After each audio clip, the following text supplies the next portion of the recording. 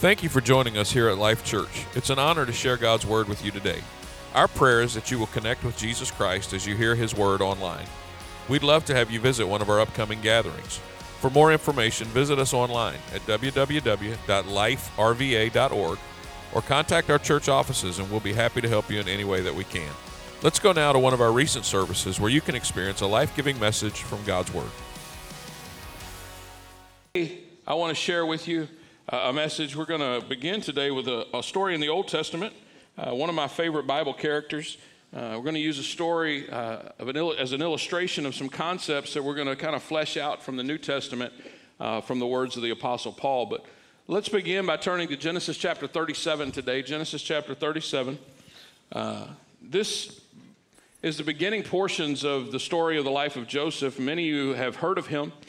You may have watched his story in an animated movie, or you may have seen the Broadway stylized version of his life in Joseph and the Amazing Technicolor Dreamcoat. But Joseph is the 11th of 12 sons of Jacob, and for all intents and purposes, he was his favorite. He was Jacob's favorite son. He was a bit of a rat. Whenever his brothers would do wrong, he would report to dad of their malfeasance. And as the favorite, Jacob made for him an amazing coat. Apparently, it was a coat of many colors. And at the age of 17, it was so apparent that he was the favorite son that his brothers hated him for it. Now, we're going to pick up the story in verse 5 of Genesis chapter 37, and you can follow along on the screen if you'd like. It says, "One night Joseph had a dream, and when he told his brothers about it, they hated him more than ever.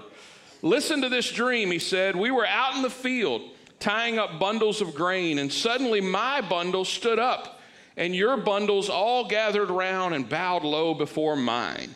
His brothers responded, 'So you think you're going to be our king? Do you? Do you actually think you're going to reign over us?'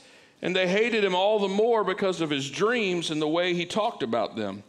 And soon Joseph had another dream, and again he told his brothers about it. 'Listen, I've had another dream.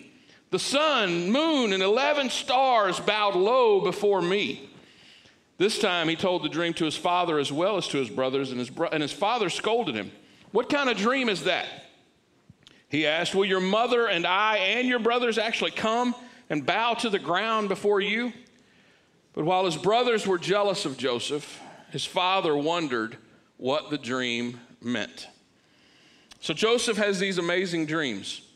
And truthfully, if he's like any of us, he had played out in his mind exactly how he thought those dreams were going to come to pass. His 17-year-old brain thought he knew exactly what would happen. In his mind, he probably thought, "I'll tell my brothers, I'll tell mom and dad, and they'll all realize that God's will for me is to rise up and lead them, and they will bow down in obedience to me and to God." And so with that thought in mind, the title of my message today is "When the Show Doesn't Match the Script." When the show doesn't match the script. Let's pray together. Father, I thank you. I thank you for the opportunity to be in your presence today, and I thank you, Lord, for all our friends that have come out today to worship you and to celebrate you as well. Lord, I ask you today to help our hearts to embrace the word of God, to challenge us to leave here different than when we've come, God, to be challenged by your word and changed by your spirit, that people, when they notice us, God, they would notice that we've been in your presence, because in your presence, Lord, is truly fullness of joy, and there's such amazing opportunities for growth when we're in your presence. And I thank you today in Jesus' name. And everybody said amen? So many of you know I love to read. I read all kinds of material, but I do enjoy certain types of fiction. I enjoy comic books. I enjoy spy novels. I enjoy legal fiction. I even have enjoy some allegorical fantasy from time to time. If you're a reader of anything that is popular in culture, you've experienced what it feels like when they take a book that you have really enjoyed and they make it into a movie. For most readers, as you read particularly a fictional book, you create characters in your mind, right? You imagine what that person might look like, or what the town might look like, what the person's clothes might be like. A good writer will give you lots of context clues as to the setting, as to the character, how they look, how they dress. And from those clues, we draw conclusions as to, in our mind, how things are supposed to go in the story. And so then we go and see the movie, or we wait until it comes out on our favorite streaming service, and we see the movie that's been made of our favorite book, and rarely do they get it right. I mean, the characters that they cast are not who you imagined. The town just doesn't look the same. Come to think of it, the story's even different. That main guy that you really liked in the story, he didn't even show up in the movie. They didn't even cast him at all. And then you finish watching and you're frustrated. Why? Because the show doesn't match the script. We had a script.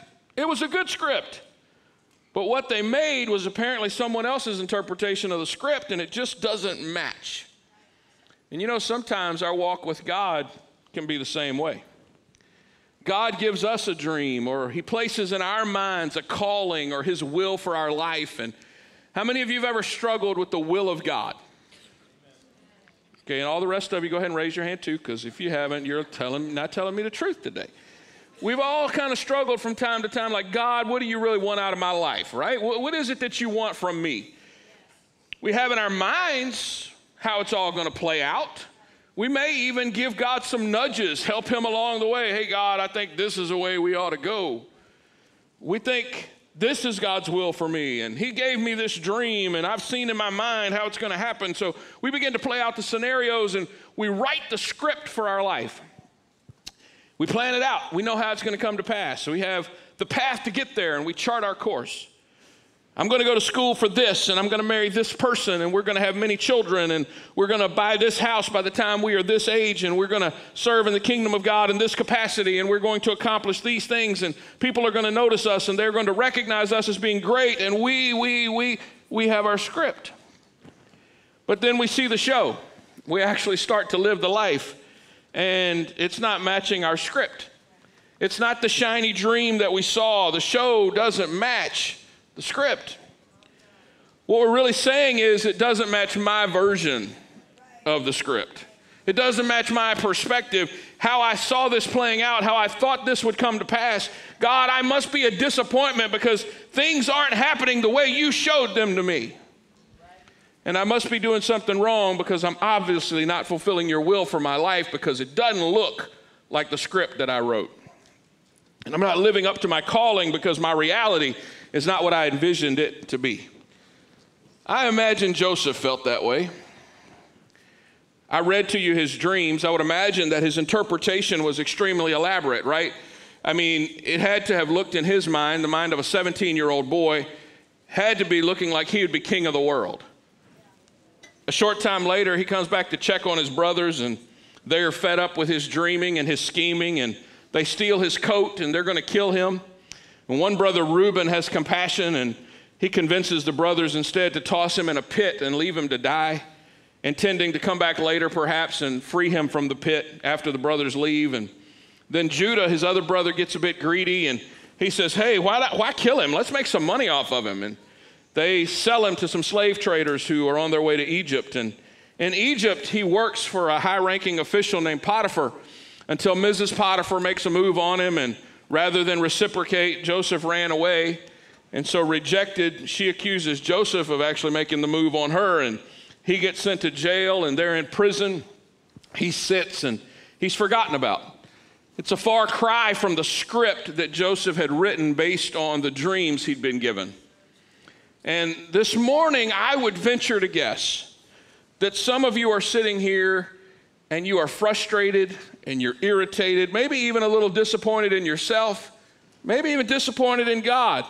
And perhaps you're feeling like, you know what? The script that was written for my life, the dreams that God gave me, they're just not coming to pass. It's not happening. Maybe I missed it. Maybe I got faulty information. Maybe I ate pizza and God talked to me through the pizza. I don't know. But it's not coming to pass the way I dreamed it would. You came up with a plan. You decided that if you could have this job or perform this ministry or marry this guy or marry this girl or arrive at this destination, then you'd be fulfilling the will of God. And part of our problem really is our understanding of God's calling or God's will for our lives. We live in a society that is motivated by achievement. We are constantly being taught to strive for a destination. When you arrive at this point in life, then you'll be considered successful. When you accomplish this task, then you're going to feel good about yourself. If you want to be involved in ministry, you have to aspire to reach this level. And until you do, you haven't fulfilled the will of God. And so if we truly want to please God, we many times operate with a faulty mental construct that says there's only one person that I can marry, there's only one ministry that I can have, there's only one path I can travel, there's only one career for me, because God's will says this is the script I'm supposed to live out for my life. So just curious, how many of you have lived parts of your Christian life trying to figure out what's the will of God for me? Get this one up too. I don't want to move outside the will of God. If I could just know God's will for me. Some people take it so far where they become paralyzed by fear or somehow disappointing God by doing something outside of his will that they're like, is it his will that I have pasta for lunch? Or maybe he'd be okay if I had a steak. I don't know. Now, if that's you, I'm not making fun today. Please don't think that, because I've lived a large portion of my adult life struggling with the exact same thing. God, you called me to this, and I don't see a path to get there. How can I fulfill your will if I'm stuck in a pit and I'm falsely accused and I'm in prison and none of the lines up with the script you gave me when I saw the dream? You called me to this ministry or this plan or this job, and I'm not there, so I must be doing something wrong, God. I must be displeasing you somehow. So what happens when the guy you thought was God's will turns out to be a jerk? What happens when the job you thought was God's plan turns out to be a dead end? What happens when the spouse you thought was the only one possible for you walks out and leaves you all alone? What happens when the ministry that you thought you'd have, the one you believe God called you to, blows up in your face and you see no path forward? Did you fail? Did you mess up somehow? Are you being punished because you fell short somewhere along the way? How foolish must we be sometimes to think that God would put the weight of his will onto the lives of individuals who he has already declared will fall short of the glory of God. If we believe that God's will can only be accomplished if we follow a script to the letter, and everything comes to pass based on our interpretation of a dream that he placed in our heart, what hope does the world really have? Because if the fulfillment of God's plan is dependent upon me and my ability to perfectly interpret his will and live up to it, then the world is hopeless, because my show never matches the script. Understand with me for a moment. I'm not suggesting that God doesn't give you dreams. I'm not suggesting that God's call is not on your life. I'm not suggesting that we should not endeavor to fulfill God's will.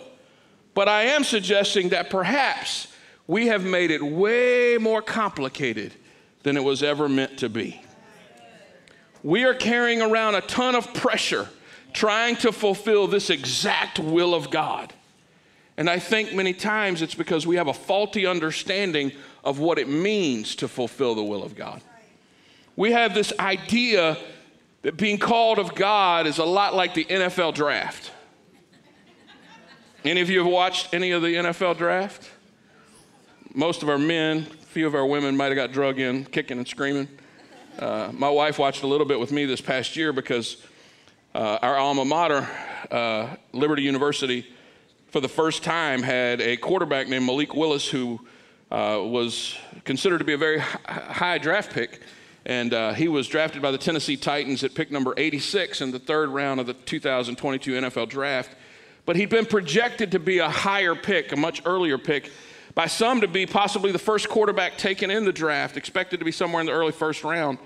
But for some reason, his stock began to slide. And they had his whole family sitting in this booth off the stage area at the draft. And every time they'd make a call to some other player, they'd show Malik and his family sitting there, dejected. And his family wondering why it wasn't happening for our son. Why didn't they call us?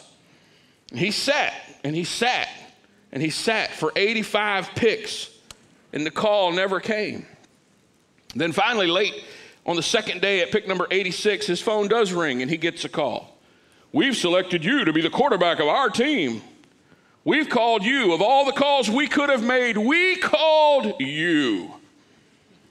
And that's how we many times see God's calling, don't we?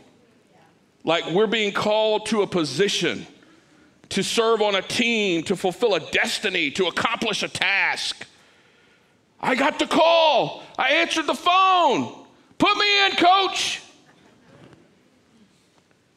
Maybe you were called to a position. I'm not belittling that if that's how you feel, but more likely the position is not your calling. It's probably a gifting that you have and that you're walking in. More likely God's call on your life is that you were called to him. You were called to bring glory to his name. You were called to put faith and trust into Jesus Christ. When Jesus walked the earth and he called 12 disciples, he did not walk around and say, hey, buddy, I want you to be my Pentecostal day preacher. And I want you to be a missionary that's going to take the gospel around the world. And I want you to go, now this is going to be bad for you. You're going to be the first martyr. They're going to flay you with a sword. He didn't do that. What he did is he walked up to men and women and he said, follow me. That's all he said, follow me. He called them to himself, and they began to walk on a journey together, growing and learning and knowing more about him on the journey that they were on. God's call is for us to serve him. There may be a myriad of ways that you can bring glory to his name using the gifts and talents that you have, but many times we miss out on all the ways that God could possibly use us because we're fighting to arrive at the quarterback's position that we were called to. Many of us are imprisoned to a calling. We think that if we don't do this, whatever this is, if we don't get to do that, then somehow we're disappointing God and we're frustrating ourselves. I want to free you today from that. Because the show that God has planned for your life may be much different than the script that you've been reading from, trying to make it happen the exact way you perceive that it would. Most of us want God to give us this step-by-step plan to arrive at a specific destination, but when we don't get there in the manner that we perceived in the script, we feel like a failure, and somehow we think we've let God down. And here's why. I believe we've been convinced that somehow we are responsible to fulfill the will of God for our lives, but we've never truly understand what God's will is for our lives. People run from preacher to preacher, church to church, city to city, asking the same question: how can I fulfill the will of God for my life? I think growing up, every youth conference I went to, there was some guy that got up and preached about fulfilling the will of God. How can I know the will of God? A quick Google search on Wednesday of this week told me that there are over 4,450,000,000 possible results on the internet dealing with the answer of God's will. There are over 628 million videos on the internet, primarily on YouTube, dealing with finding the will of God for your life. Is it possible that there's a lot of people searching for God's will? I think so. Is it possible that perhaps we've made finding God's will so complicated that we are left to search for it rather than walk in it? So in the time I have left today, I want to share with you from the words of the Apostle Paul in regards to the will of God for your life. We all, I believe, want to fulfill God's will. But I want to free you today from the search for a destination that will fulfill God's will, and instead share with you that fulfilling God's will is more about the journey that you're on. It's more about the life that you live. It's more about the mindset in which you think, and it's more about the way you share his love than it is about a position that you hold or a destination that you arrive at. Romans chapter 12, beginning at verse 1. It says, "And so, dear brothers and sisters, I plead with you to give your bodies to God because of all he's done for you. Let them be a living and holy sacrifice, the kind he will find acceptable. This is truly the way to worship him, Verse 2, don't copy the behavior and customs of this world, but let God transform you into a new person by changing the way you think. Then you will learn to know God's will for you, which is good and pleasing and perfect. So all my life, whenever I would hear someone discuss the will of God, Romans chapter 12, verse 1 and 2 would come up as a text. And so many times I would leave confused because they focused on the fact that we could know God's will, the good and the pleasing and the perfect will of God. And so I was left with this concept in my mind that somehow there were three options. Like we were on a game show and Monty Hall was on stage and he was like, in door number 1, the good will of God. Door number 2, the pleasing will of God. And door number 3, the perfect will of God. Which will you choose? That's kind of how I envisioned the will of God, right? This one over here would be good. This one, you know, it's permissive, it's pleasing, it's okay. But this one, the car behind door number 3, is the perfect will of God. Right? I mean, that's how I pictured it. I don't know if I'm the only one. Maybe I am the only one. I'm a little bit nuts, but maybe. But that's how I was preached. That's how I received what I was being taught. And so you're left to pursue this will of God from the perspective of that there must be a script that fits the life God wants me to lead. Which door am I going to get it? And unless I'm the leading character in the script and I'm performing in the role of my life, then I haven't fulfilled the will of God. But that's not what the scripture says at all. The object or the point of this verse is to know the will of God. It says, in essence, if you do these things, then you will learn to know God's will. So how do we learn to know it? First, we give our bodies to God as living and holy sacrifices to Him. In light of Him dying for us, it's only reasonable we give ourselves in relationship to Him. We give our bodies, putting our flesh under subjection. We submit ourselves completely and wholly to God. But how do we do that? Well, we do it by not copying the behaviors and customs of this world. What are the behaviors and customs of the world? Well, it's certainly not to submit myself to one another, right? That's not how the world operates. The world teaches us to be selfish, to protect our sense of autonomy. You don't belong to anyone except yourself. So don't copy those selfish and humanistic behaviors and attitudes and mindsets. Instead, let God transform you. Let God make you fresh and new by changing your outward appearance, your job, your station in life, your position at the church, your title on the job, your ministry focus, your spouse, your family, your home. No. Let God transform you into a new person by changing the way you think. You see, God transforms my thinking, and now I'm willing to offer myself to God, for God to be my source, for God to be my direction, for God to have His way, for God to dictate the script and allow it to be performed in the fashion that He desires, even if it's different than the way I perceived it would be. And if you live a surrendered life to God, if you allow God to transform your mind, then you will know God's will for you. And this is important because it's not 3 doors to choose from, good, pleasing, and perfect. It's not 3 different progressions of God's will.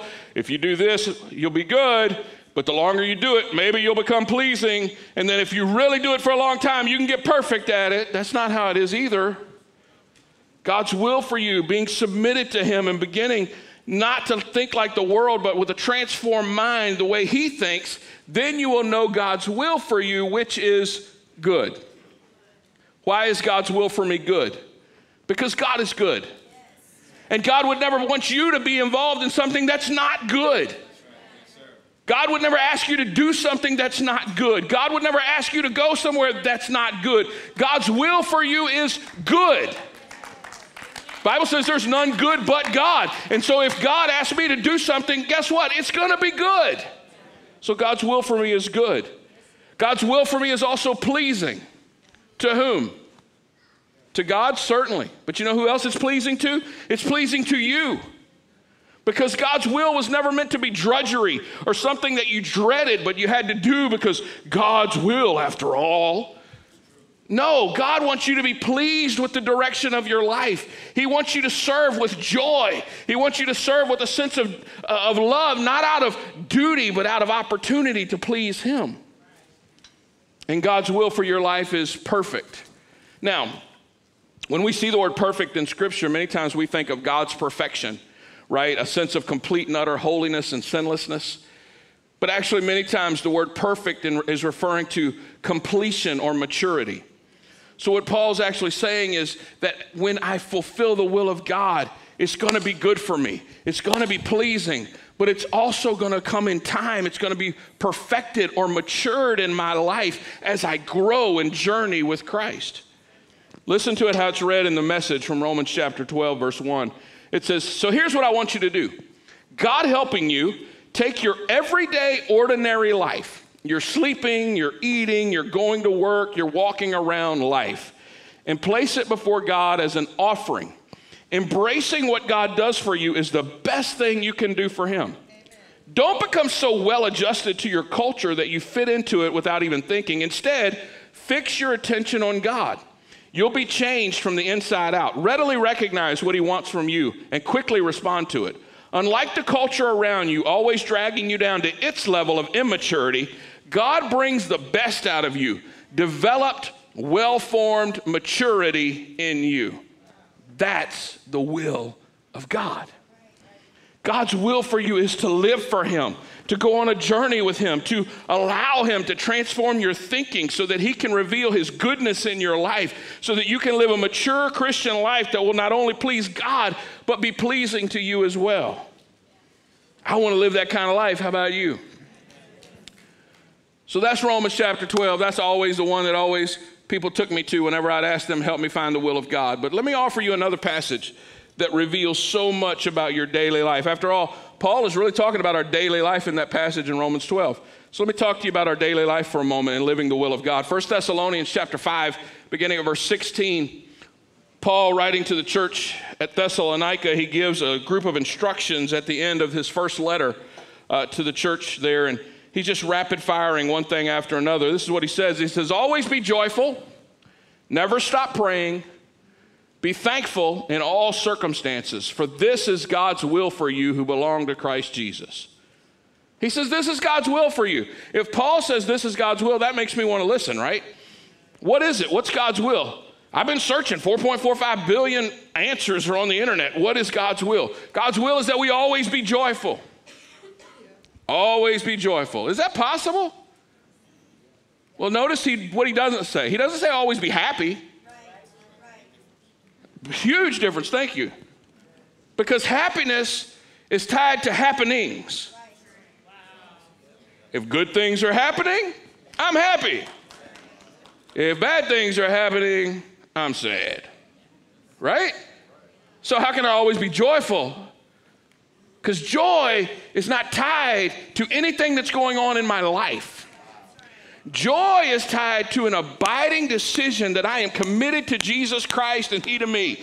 I have an abiding joy in my life because I know he is my source. He brings all good things into my life. And so guess what? I have joy. Paul, at the start of the book of Ephesians, he said, or Philippians, he says, hey, the ministry of I'm in jail, I'm getting beat all the time, it's rough stuff, but because God's work is being done outside of the jail where I'm centered, because it's happening, guess what? I have joy. We can have joy because we know the work of God goes on, that we can see him doing his accomplished task in our lives. We can have joy. So he says, always be joyful. I can do that. Number 2, he says, never stop praying. Is that possible? Notice he didn't say, always be in your posture of prayer. Because some of y'all, when you read that, always be praying, you're like, oh, Lord, you mean I got to be in the altar on my knees with my hands folded 24 hours a day? I got to go into my prayer closet and never come out. He's not saying walk across the platform 50 times. He's not saying go into the corner and stay there. He says always be praying. And what he really is saying is that we can achieve an attitude of prayer to where we recognize that God is always with us and we can be connected to him at any moment, and he never leaves us. He never forsakes us. And so guess what? If I'm going through a tough day, I can talk to God right now. I don't have to wait till I get to church on Sunday. I can talk to him right now. I can talk to him in this moment, and then I can talk to him in the next moment, and I can talk to him in the next moment. Whatever life deals with me, it's not dealing with me by myself because I'm always with him. So I can always be praying. Be thankful in all circumstances. Is that possible? Notice he didn't say be thankful for everything. That would be impossible. Notice he said be thankful in all circumstances. In the good ones, yeah. In the bad ones, yes. Because in the good ones, I'm rejoicing. But in the bad ones, I'm learning. So I can be thankful in every circumstance. I can always be joyful. Now, that doesn't mean you run around like a smiling idiot looking like you just, fell off the turnip truck. That's not what it's talking about. But I can always be filled with joy. I can always be praying. I can always recognize that God is with me and I can talk to him in a moment. And I can always be thankful. Because if I will do those things, joyful, praying, thankful, then I'm going to fulfill the will of God in my life. The thing I want you to really notice is in both cases where Paul says, hey, transform the way you think so that you can find the good, pleasing, and perfect will of God. And always be joyful, pray without ceasing, be thankful in everything. Notice that all of those things, neither of them deal with a place, a position, a destination. They all deal with an internal work of the Spirit in my life. It's all in regards to my mind, how I think, how I live. It's all in regards to the walking day by day with Jesus Christ life that we've been all called to. Which got me thinking about Paul's writing to the church at Philippi. Philippians chapter 2, verse 3, Paul says, don't be selfish. Don't try to impress others. Be humble, thinking of others as better than yourselves. Don't look out only for your own interest, but take interest in others too. You must have the same attitude that Christ Jesus had. One other version says, let this mind be in you, which was also in Christ Jesus. Verse 6, though he was God, he didn't think of equality with God as something to cling to. Notice even Jesus Christ, God in the flesh, doing the will of God for him was not about position. It wasn't about status. It was not about ascension to the throne. It was about giving up those things. Instead, he gave up his divine privilege. He took the humble position of a slave and was born as a human being. When he appeared in human form, he humbled himself in obedience to God, and he died on a criminal's death on a cross. Fulfilling the will of God for Jesus was that of a servant. And fulfilling the will of God for you and I is that we become like Jesus, who was a servant to all. He called each of us to be servants, not to be lords, not to be masters, but to be servants. That's his will for your life. It's not to think more highly of yourself than you should think, but to consider others and how you might fulfill the plan of God inside of each of the lifestyles that you live right now, to be like Jesus, to serve others from the life that you live. So let's go back to the story of Joseph for a moment. I haven't forgotten about him. When we left him, he was in prison. He was put there by false accusations. He'd been given a dream by God, and I'm not sure that Joseph thought, he thought he was living up to, the dream. I think he was really confused as to why his life was not matching the script that he had envisioned. After all, he was born to rule. It was written in the stars, but life had kind of tarnished his dream. In prison, though, he's finally remembered, and he's taken in to see Pharaoh, and he's given an opportunity to interpret Pharaoh's dreams. And when he does, he's elevated to second in command in all of Egypt. And his main project is to oversee the food distribution, the resources of the nation of Egypt, because during a time of severe famine that was revealed in Pharaoh's dream, they were going to need to store up food, because during the 7 years of plenty, they stored it up, the excess, so that during the 7 years of famine that was to come, they would have plenty for not only themselves, but for others as well, which is probably a good plan for all of us to live by, When we got a lot, save it up so we can be a blessing during times when we don't have so much. But Genesis chapter 42, verse 5 and 6 I think this is really kind of cool because not only did people around the world need to come to Egypt to get food, the Bible says that Jacob's brothers did too. Verse 5 says, so Joseph's brothers, Jacob's sons arrive in Egypt along with others to buy food, for the famine was in Canaan as well. Since Joseph was the governor of all Egypt and in charge of selling grain to all the people, it was to him that his brothers came. And when they arrived, they bowed before him with their faces to the ground. The dream's coming to pass. Joseph is seeing the very thing that he dreamed coming to pass, but I don't think it was how he envisioned it. The show was happening, but it wasn't quite according to Joseph's script. He knows them, they don't recognize him. Joseph puts his brothers through a little bit of drama. He accuses them of being spies. He puts them in jail for a few days. He sends the 10 brothers back and makes them bring their youngest brother back with them, which their dad wasn't happy about. Verse 26, when they returned this time, they brought Joseph gifts with them. And once again, they bowed low to the ground, and just like in the dream.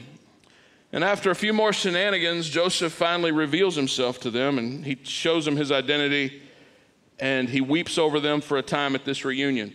Now, understand, 21 years have passed. From age 17, when he saw the script, to age 38, when the show is being revealed. And although the dream that he saw, the script of God's plan for him, it was the same, it wasn't the show that he expected. Because when Joseph saw his dream, he assumed that the script of his ascension over his brothers and his family would be one of ease. It would be shiny. It would be a quick journey. It would be received with excitement and wonderful glamour. They would just love to bow down to me because the stars say this is what's going to happen. God dictates this is going to happen. And so they're just going to be excited about it. At 17, his dream was about honoring him.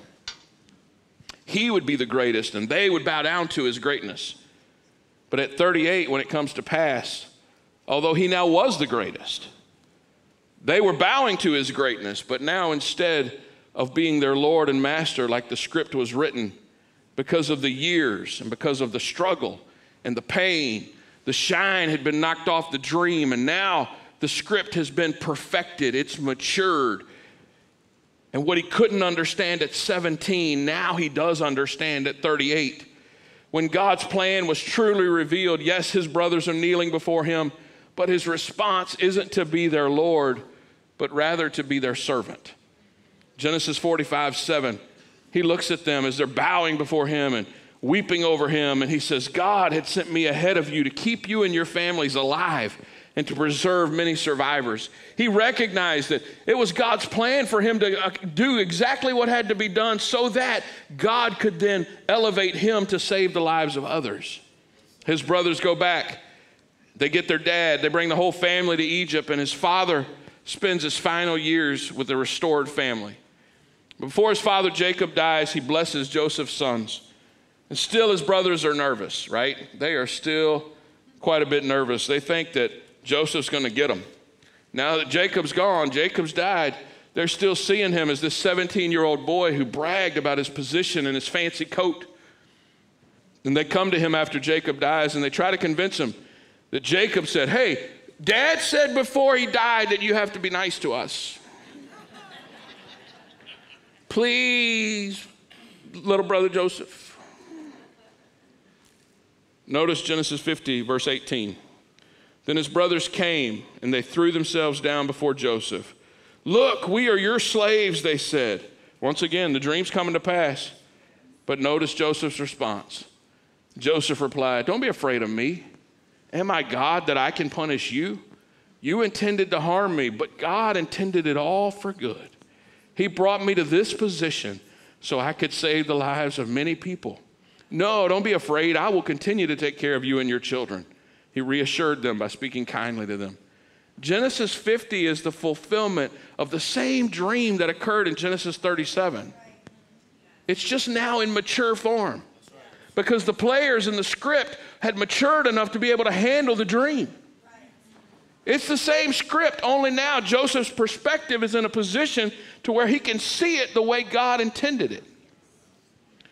Right now, some of us are struggling because what we thought was God's plan, what we thought was the dream that God had given us, it's not coming to pass the way we thought it would or in the timing that we had planned. You're going through some suffering and you're going through some struggles, and it feels like the show is different than the script. And perhaps, is it possible that the God who operates outside of time, the Jesus that we serve who understands the beginning from the end, the God who birthed the dream in you, gave it to you in an immature form? Not because God's dream was immature, but because you weren't ready to understand its fulfillment yet. Is it possible that he realizes the future plans he has for you cannot be completed, cannot be perfected? Maybe you're just not ready for them in your present state as you are right now. So he allows you to go through a tough season, a polishing season, a few dress rehearsals, so that far off down the line, when you have matured, the script will come to pass and you will be ready to accomplish it. Paul says in Romans 8:18, I consider that our present sufferings are not worth comparing to the glory that will be revealed in us. He goes on to say in 2 Corinthians chapter 4, verse 17, he says, for our light and momentary troubles are achieving for us an eternal glory that far outweighs them all. So we fix our eyes not on what is seen, the story right now, but on what is unseen, the fulfillment of the script. Since what we see is temporary. This is just for a moment, folks. This is just for a little while. But what is coming, what is unseen, is eternal. In other words, what we're going through right now, the dress rehearsal, the tech week on the stage, this working out of all the rough edges, the maturing of our faith, it's working to perfect God's will, God's plan, God's purpose for us. And the script will come to pass. Just may look a little different than the way you imagined it, but it will come to pass. Because it's not a place you arrive at. It's not a position that you hold. It's not a ministry that you achieve. It's not a status or a job or an accolade, but rather a destination of the heart, a maturing of our faith, a perfecting of our inner man, our spirit being, our mind, so that it can become like Christ. So that we can truly fulfill the will of God in our lives, that being a complete transformation of our mind, being totally submitted to him. If our musicians would come, and our praise team, one more time from the words of the Apostle Paul. He says, and so, dear brothers and sisters, I plead with you, give your bodies to God because of all he's done for you. Let them be a living and holy sacrifice, the kind he will find acceptable. This is truly the way to worship him. Don't copy the behavior and customs of this world, but let God transform you into a new person by changing the way you think. Then you will learn to know God's will for you, which is good and pleasing and perfect. As they come, if you'd all stand with me all over this house today. Perhaps today you think that your story is complete, that God started off a story in your life and you just messed up one too many times and it's never going to come to pass. Perhaps you think, you know what? I had a dream and I thought it was from God, but it's just not looking the way I thought it would, and so I'm not even going to try anymore. Perhaps you think I've messed up one too many times and I've blown it and I'm disqualified from the dream God had for me. And if God did have a plan, he must have gone off script way too many times because it's never going to come to pass. Perhaps that's you today. I've been there. I know what that feels like.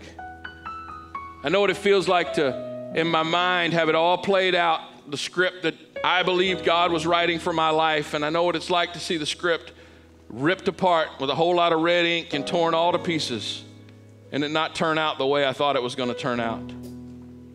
I also know what it's like for God to take the broken pieces of my script and begin to perfect them and mold them and shape them into the dream that he really did have for me after all. And maybe today it's true. Maybe you feel like you have blown it one too many times. And maybe you have blown it a lot. Maybe you've lived in a manner that was different than what God had desired for you. But I have a question for you today. Are you still here? Are you still breathing? Are you still alive? We sang a song earlier today. They're going to sing it again here in a moment. The bridge for the song says, if you're not dead, God's not done. Greater things are still to come. Some of us have disqualified ourselves from the plan of God. Some of us have just taken God's hand off of our lives and just been like, forget it. I just can't do it.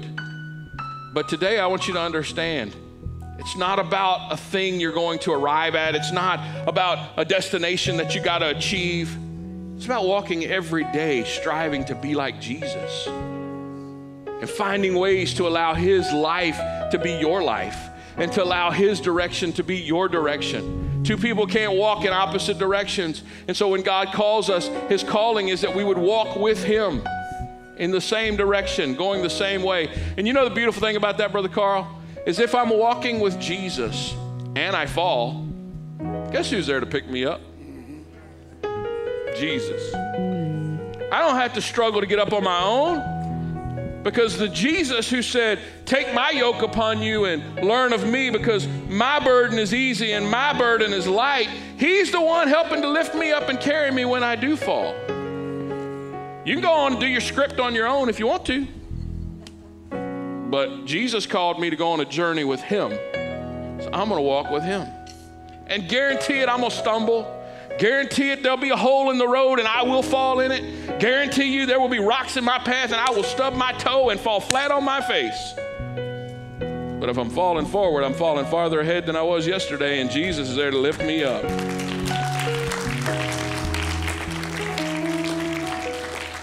And if you're not dead, he ain't done. So don't give up on the dream. Don't give up on the script that's been written. Don't give up on it yet, because God could just be perfecting it, molding it, shaping it, maturing you to where you're ready to receive exactly what God's plan is for the future of your life. He's still working. If you have breath in your body, you have hope.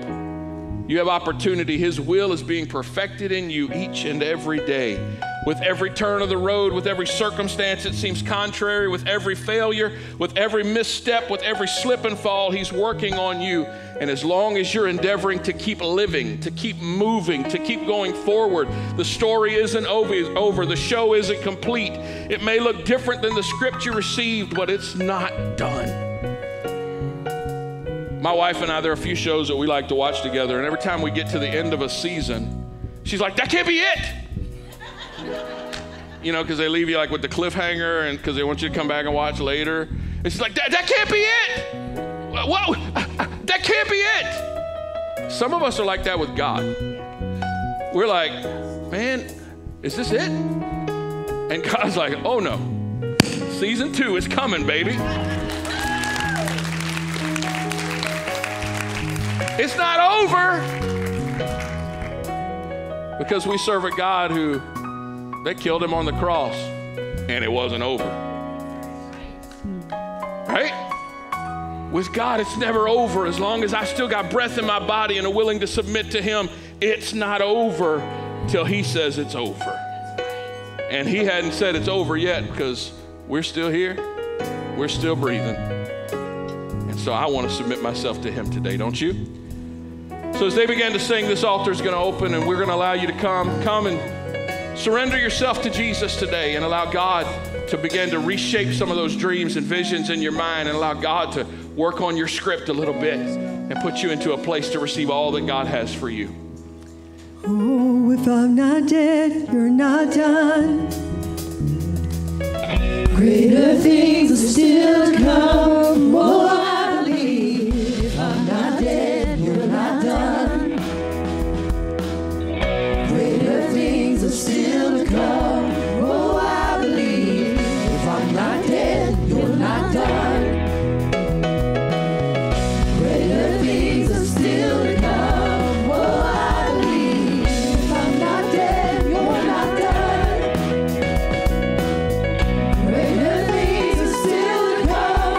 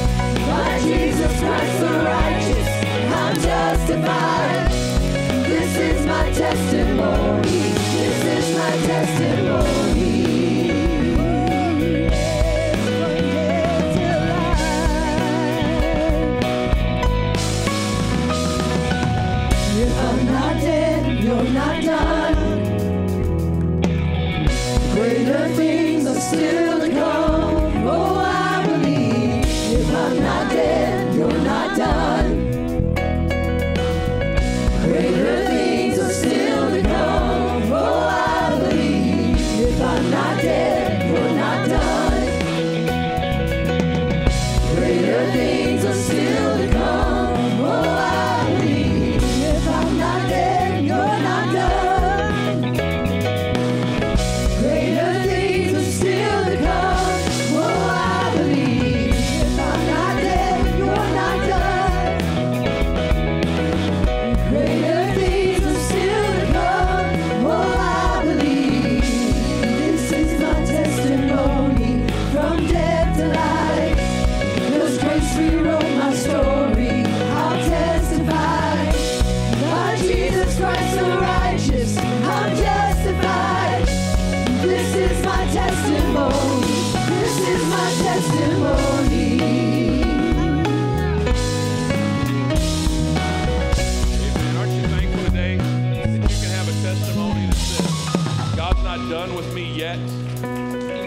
Pastor mentions it occasionally. We used to sing this song when I was a little kid about he's still working on me to make me what I ought to be. It took him just a week to make the moon and the stars, the sun, the earth, the Jupiter and Mars.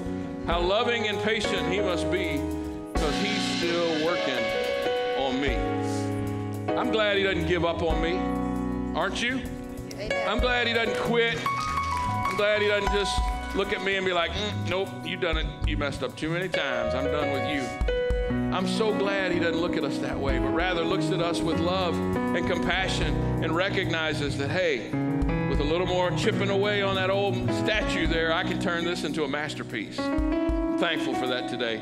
Well, you know me, I like to close out things with a little bit of a declaration, and so I'm going to have you just repeat after me. Everybody close your eyes. You can do whatever you want with your hands, but I just want you to declare a few things with me today. Will you do it? Father, I thank you. I thank you for this moment.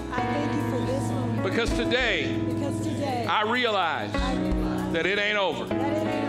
That there's more ahead than what lies behind. I'm not finished because you're not finished. You have things that I have to do. And today I'm going on a journey with you. My walk with you becomes my priority. As we journey together, I know I'm going to fall, but I'm so thankful that you're there to pick me up. I don't have to worry. I don't have to be afraid. I'm not a disappointment. I am living for you. And my life will matter because you matter. And you're important to me, and I know I'm important to you. God, I thank you for your love today. And I honor you with my life. Let me live submitted to you and reveal your plans in me. And I'll thank you for it. In Jesus' name. Everybody said amen. Let's thank God all over this house. Father, we thank you. We bless you and we honor you, Lord. We thank you for your goodness and your grace. In Jesus' name, in Jesus' name.